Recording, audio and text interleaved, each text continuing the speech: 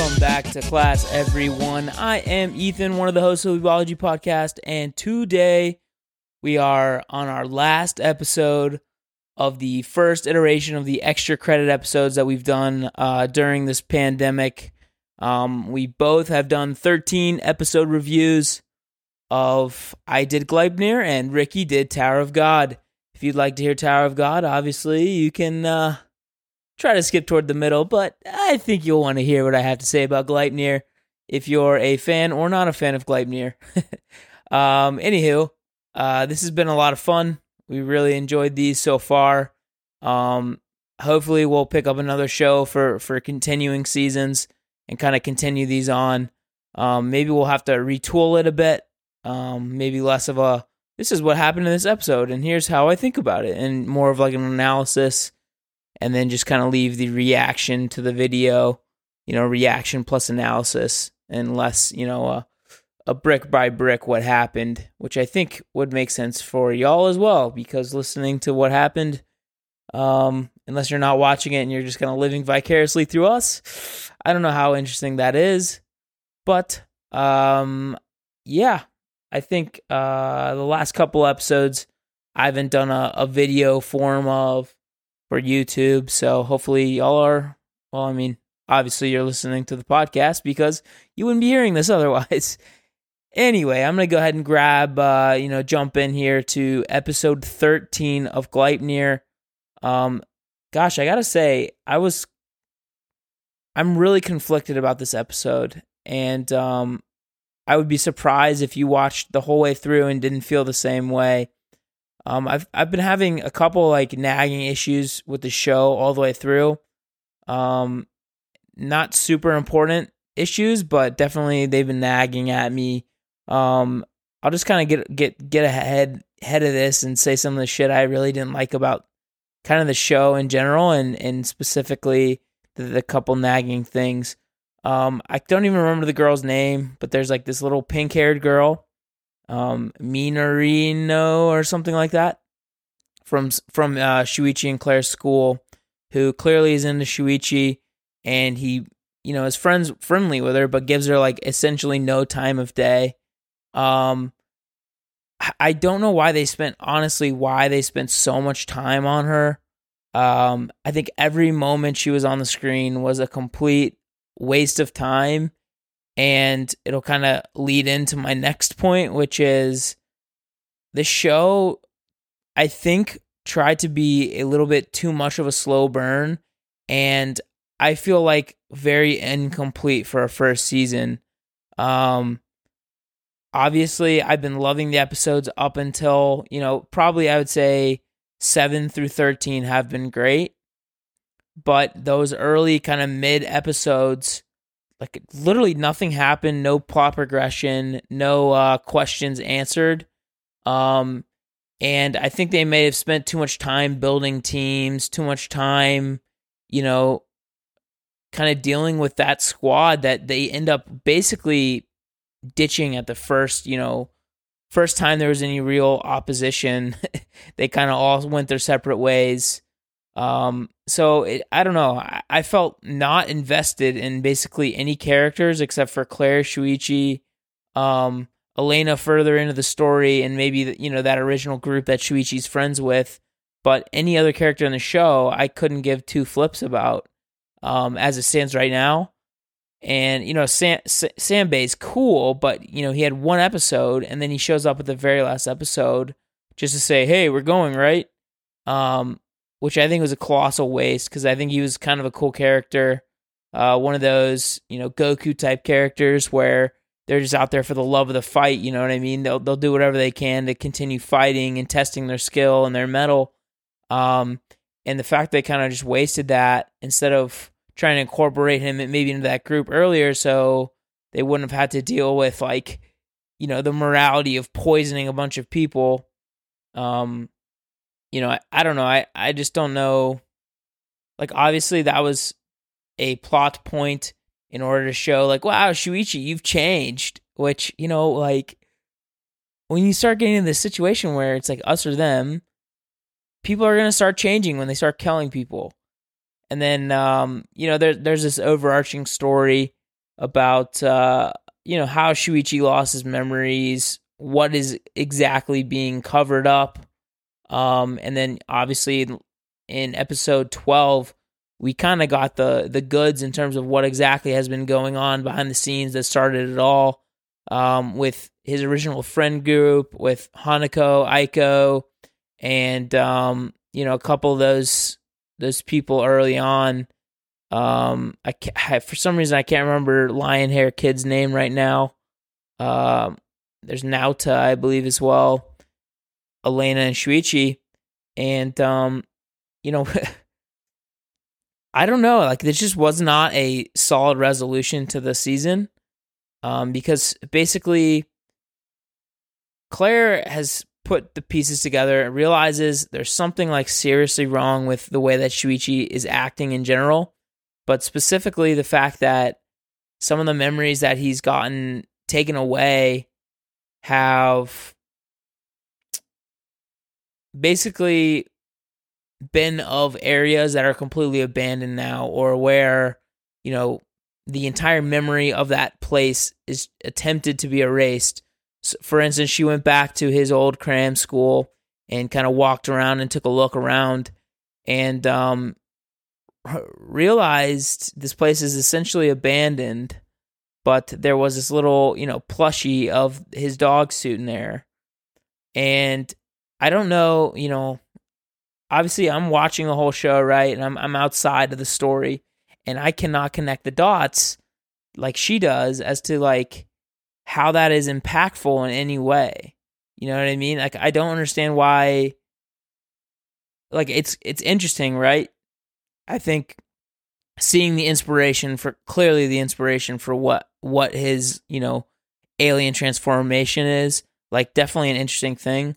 But she connects this weird dots between like the cram school group and Shuichi, and somehow the cram school group is like erasing his memories, or, redacting his memories. And, even as somebody watching it, and I'm obviously outside the story and I like have more information than Claire, I could not make that logical leap. I mean, she's a super like big brain, galaxy brain type character, but some of these things that are happening right now, it's just like, I don't really understand what the author's trying to do. And I think that's kind of my biggest criticism of the show so far. He's got a really solid story underneath. I just don't know how much it needs to be dragged out. Like, I think, honestly, you potentially could have solved this entire story in 13 episodes, and it would have felt maybe a little brisk and fast, but I think you would have ended the whole story. Maybe even a 24 episode season definitely would have helped, and you could have easily finished this whole story, in my opinion. Obviously, I haven't read the manga. There's probably like a bunch of other shit I don't know about, but I don't know, man. This has really left me not empty. that sounds like so weird, but like very conflicted about the season as a whole. Because I mean, in this episode, he starts to regain some of his memories in a lot of these situations when Claire confronts him about the fact that his parents have been gone literally for over a year plus, because his house looks like an absolute shit show. She's like, "Yo, when's the last time you saw your parents, bruh?" And then he like has this weird, like animal instinct kind of sexual assault vibe that happens, and he kind of pulls himself together and realizes like, oh, I've been here with Elena before, and like the last time was the last memory I had. And then like all this stuff started like falling back into place. And I guess behind the scenes, Elena is talking with Naota, and they're like, we can't let Hanako find Shuichi again. Like, they can't come together or else the world will end. And I think that relates more to like Shuichi has the ability for two people to become one, which would be like multiplying shrinks and stuff like that, like we saw with Noshioka, that little girl with the bike helmet. But just in general, like the whole point of the show so far has been like, let's try to find out what happened to his memories. Let's figure out what's going on with Elena, and let's kind of like try to get toward a resolution. And then the last episode, he gets his memories back. He gets attacked by the Hanako like virus essentially looking thing, or haunted. She's after the bonds is what it says. And then Elena comes and re-erases his memories. And Claire is just kind of left in this situation where she remembers stuff. Shuichi doesn't. But they still continue on. Like, I don't know, man. The second you start messing with people's memories, and then like you're doing it frequently throughout the show, like it's hard as a viewer to know what has been redacted and what hasn't, right? Because then even after she saves him from Hanako, Elena, when she erases some of his memories, basically of their group and whatever, he seems to like still remember what's going on currently in the story. And so, like, to me, wouldn't it make more sense if you're like trying to save him to just like reset him back to like right when he left, or when he was deciding to not go to college, right? Like, it seems like it would make a lot of sense to reset him farther back than like, 5 minutes ago when you put it all, all the pieces together. I don't know, man. Like, I really liked the show for what it did, and a lot of I think the mystery was definitely intriguing throughout, and kind of like let's figure out why Elena massacred a ton of people. Definitely interesting.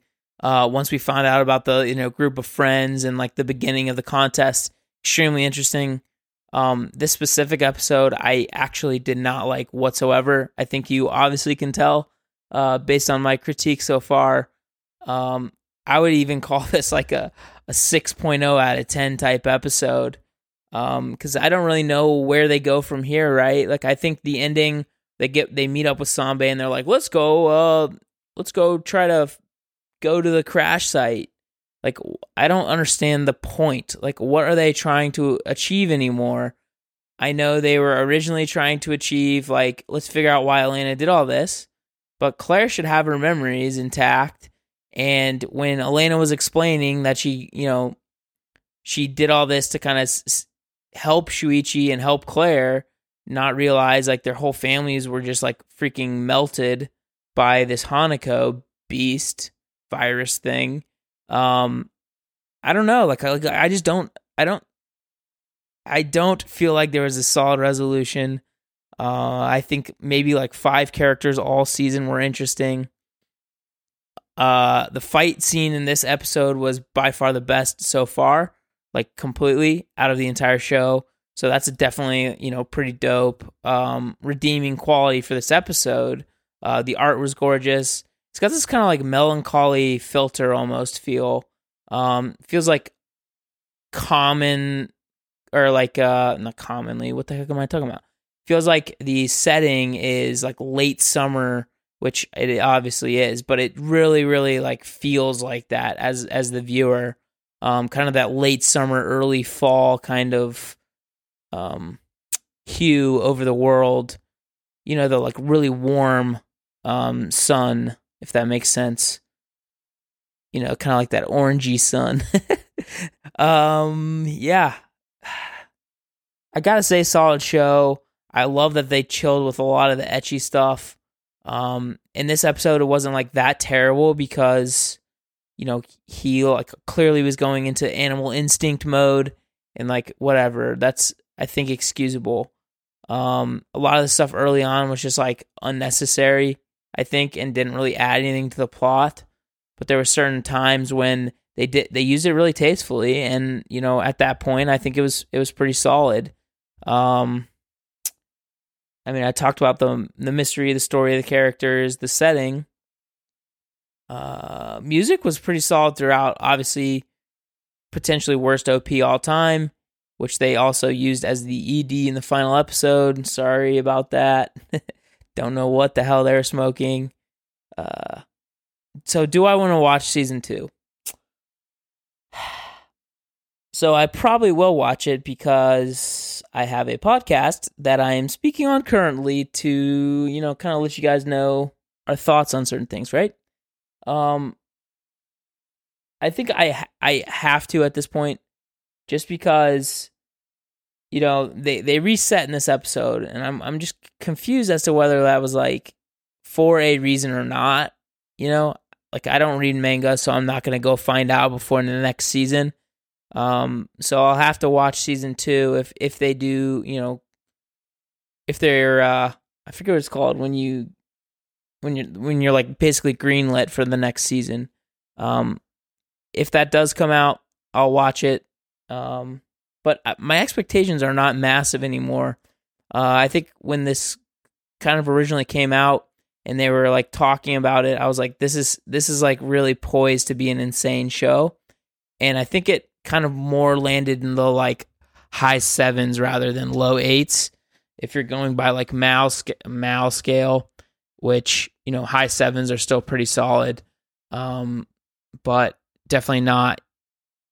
I guess it seems to me like all the really good shows these days are getting in like the 8.3 range, right? And then, you know, the best of all times, like Brotherhood, got the like 8.8 range. So I think like a 7.7 maybe is what I would call it in Mal scale. Yeah, I think that's really all I got to say. Like like I said, setting really solid. You really felt it. Characters completely worthless, except for like a few of them. I think the pacing was whack. There was so much they could have cut out and just kind of like really condensed the story and got us moving a lot sooner. The mystery, I think, unfortunately, was pretty mediocre by the end. I mean, it was solved in literally one episode, and then now you're just like, well, why are you messing with all this stuff? Like, because that's not really a mystery at this point. Like, what the point of it is, right? It's just like, why? Like, it makes very little sense. And then they're gonna be like, well, Shuichi's an irregular or something, so him and I can't remember a freaking guy's name, but him and Lion Hair Kid could combine and become gods. Or, you know, Hanako wants to kill everyone in the original group. It's just such a like disappointing way to end, because I was really enjoying it the last couple episodes. So yeah, I want to know what you guys thought, because, you know, you've heard everything that I've said throughout all these episodes, and I just kind of like would love to hear what you guys felt about it, because, you know, maybe I'm not the target audience for this, or maybe I overthought some things, maybe I undervalued some things. So please let me know. Obviously, this is going to be a YouTube video, so if you want to just like hit us up on Twitter or email us at weebologypodcast@gmail.com.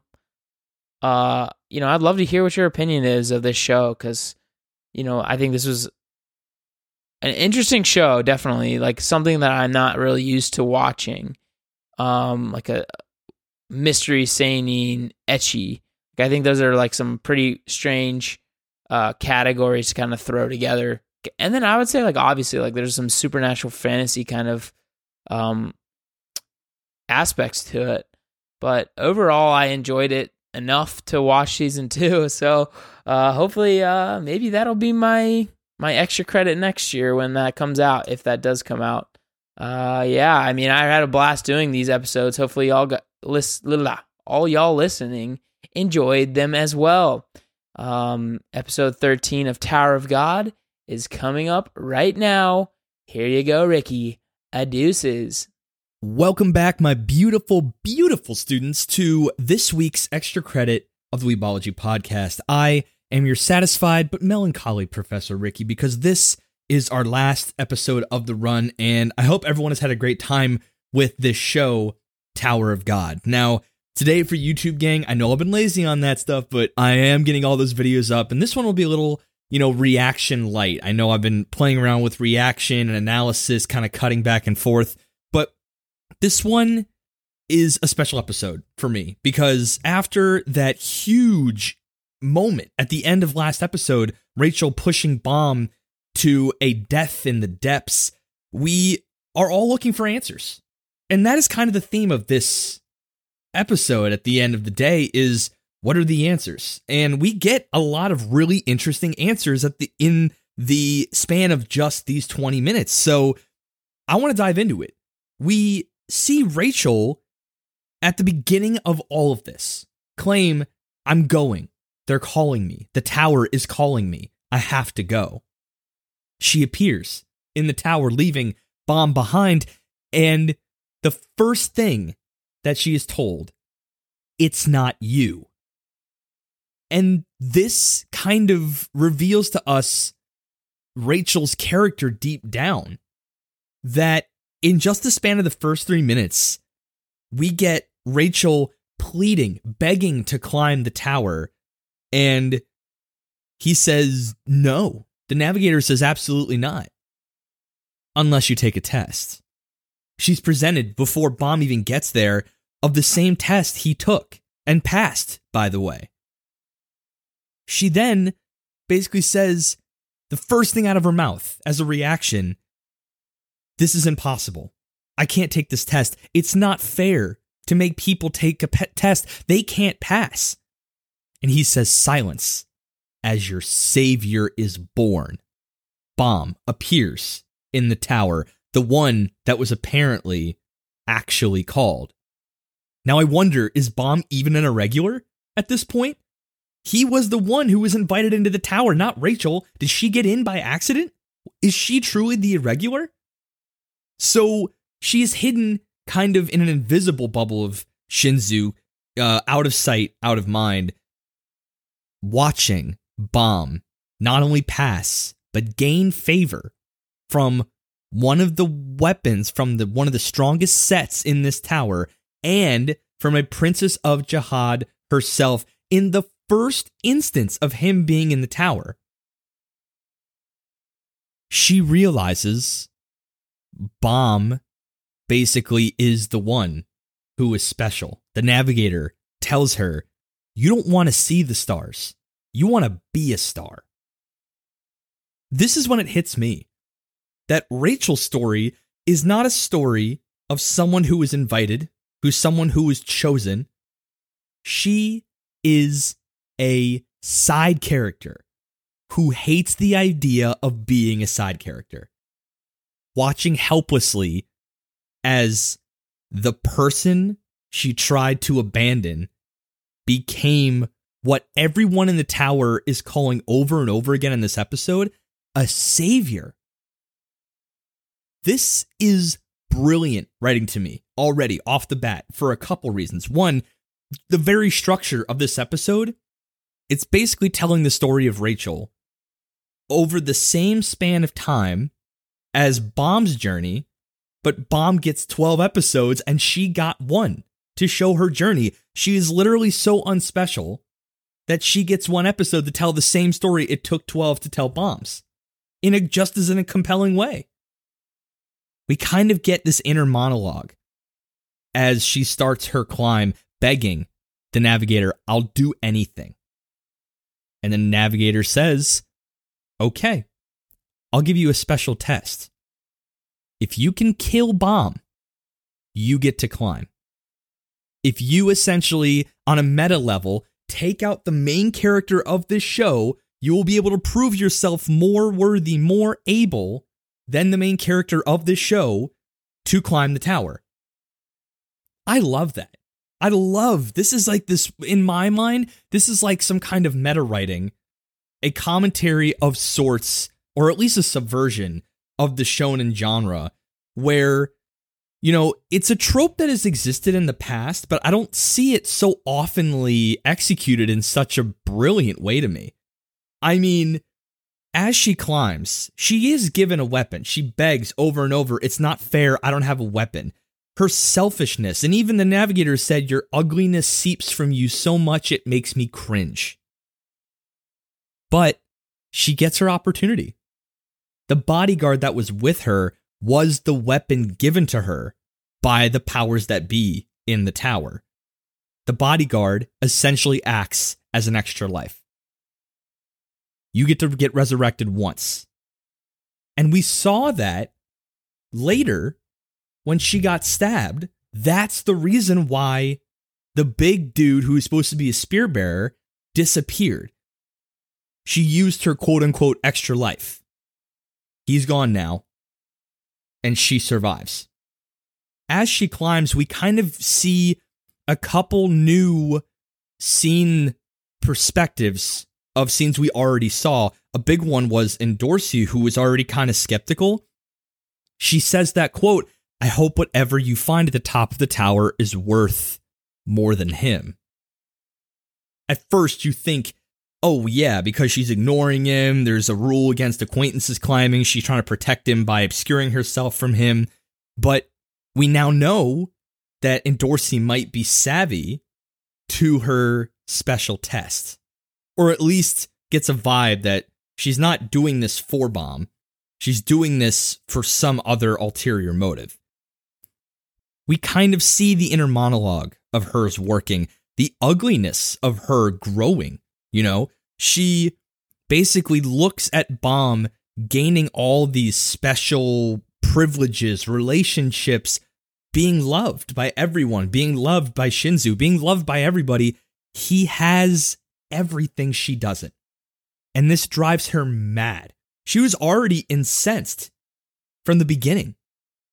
The fact that Bomb got in at all, that he got a chance. This is how ugly of a character Rachel is, right? She is so driven by her mission to get to the top of the tower that she is willing to forego everything. A common theme throughout the season. Ho, a beautiful example of this. His revenge for the, poaching of his people drove him to pure insanity, and it ended up costing his life. So you would think cautionary tale after cautionary tale would be enough for Rachel to start understanding why Bomb is truly so special. It's because of his purity. It's because of his kind-heartedness. It's because of his, natural affinity and love by Shinzu. He has everything. Everything she wants. So it's a beautifully sad journey, I think, as an audience perspective, of someone who wanted to be the special one so bad that they're willing to forego all the things that would make her special. She doesn't eat lunch with everybody. She gains no friends. She doesn't even look to train in Shinzu. She doesn't even try to truly climb the tower. All she tries is to earn her chance, because she was never supposed to have one. I wonder now. There was that line Shibizu said when they were talking about irregulars, that if you enter as an irregular, a calamity is said to occur in the tower every time one comes in. I think Rachel is that calamity. I think Rachel, in my mind, became someone I hate. Obviously, the entire fan base is just not having her. But I think she became a brilliant villain. I think her as an antagonistic force makes her a completely compelling character.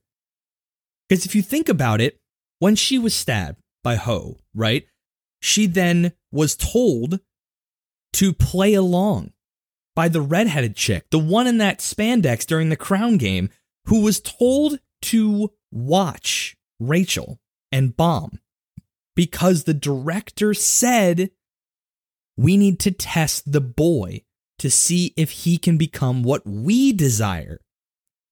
So Bomb was being secretly tested the entire time, or at least set up to put him in a position that he could be, for the administrators and directors, advantageous to be tested on some end. He is something to them. He's something to a subset of the administrators and directors of this tower. And again, he gained favor with everybody, but this goes beyond favor. This almost goes into metagame, long con, big piece to play on some much higher game that's being played. And what game that is, I have a couple theories. Like I mentioned, Bomb was considered a savior by a couple high-ranking individuals, the director, the navigator, and even the redheaded chick, who I'm assuming is some sort of administrator as well, at least a ranker. And we see her pop up time and time again, egging Rachel on to play along. If we're talking about galaxy brains here, if this whole first season between Bomb and Rachel was essentially they were used pawnishly to put Bomb in a situation that is most advantageous for the administrators, this would make a lot of sense why the director was so savvy to some of this stuff. Yuri coming as an assassinator. Some of these tests he didn't even bat an eye at when everyone else around him is screaming, this is an emergency, these people are invading these tests. He didn't blink an eye. And why I think that? Every single step was planned. And we all know the one guy who actually was starting to get savvy to that as well, Leorio. He confronted the director. He said to him after Bomb is presumed dead after the push, how much did you plan? The fish game? Everything? You tell me right now. And in the lack of information he was given, Leorio quit. He quit his position as an administrator. Quant, by proxy and being under him, also was fired. And Leorio said, I'm climbing the tower too, to find answers. I want to know what's going on.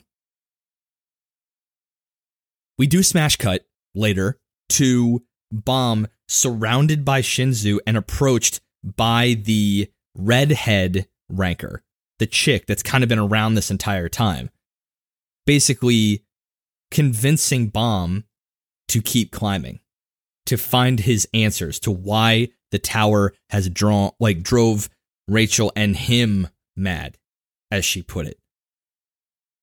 And Bomb goes, no, the answers aren't up there. I'll find them. I'll decide them. And then I'll climb. I think Bomb was just set up in a very interesting way for the next season, and I'm assuming beyond.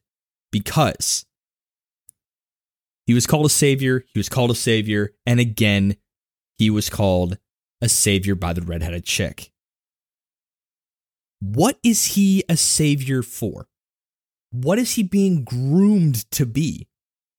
In my mind, he is supposed to replace King Jihad. I think King Jihad is tyrannical. I think people are done with his bullshit, essentially. The princesses, under these weird rules, the administrators and directors, told to hold tests, like we said the last episode, about protecting things. I think he has become, tyrannical and megalomania style, like he is up his own ass about his own loftiness and his royalty. I think they want Bomb to be a liberator. I think they want Bomb to become so powerful that he tears it all down. Because he's off the grid, remember. He is dead in the eyes of princesses, in the eyes of his fellow climbers, in the eyes of maybe some of the administrators as well. There's only a couple that are wise to keeping Bomb alive, and they seem to have orchestrated every single step and using Rachel to do it. To basically convince her to quote-unquote kill him, to put him in a situation where he's off the grid and they could groom him up to be a proper liberator, a savior. And to what end? I think that's going to make for a compelling season 2. We get some very interesting interactions between, Rachel and other characters throughout all this, but my favorite was definitely at the very end, when all of the successful climbers, including Rachel, were all on this massive platform, and the director is kind of going off about a prayer for the deceased, and Khun turns to Rachel and says, Bomb really loved you. And she goes, I know. And he says, no, you don't. Because if you did, you wouldn't be here right now. Fascinating. Kun's a big brain boy. He's a brainy boy supreme. He knows some shit's up. And Rachel, now at the end, laughing maniacally that she thinks she succeeded, is now in a position to keep scheming and keep climbing. Remember, she's still in a wheelchair as far as everyone else is concerned. No one knows she's good to go. When she was stabbed, she didn't feel anything.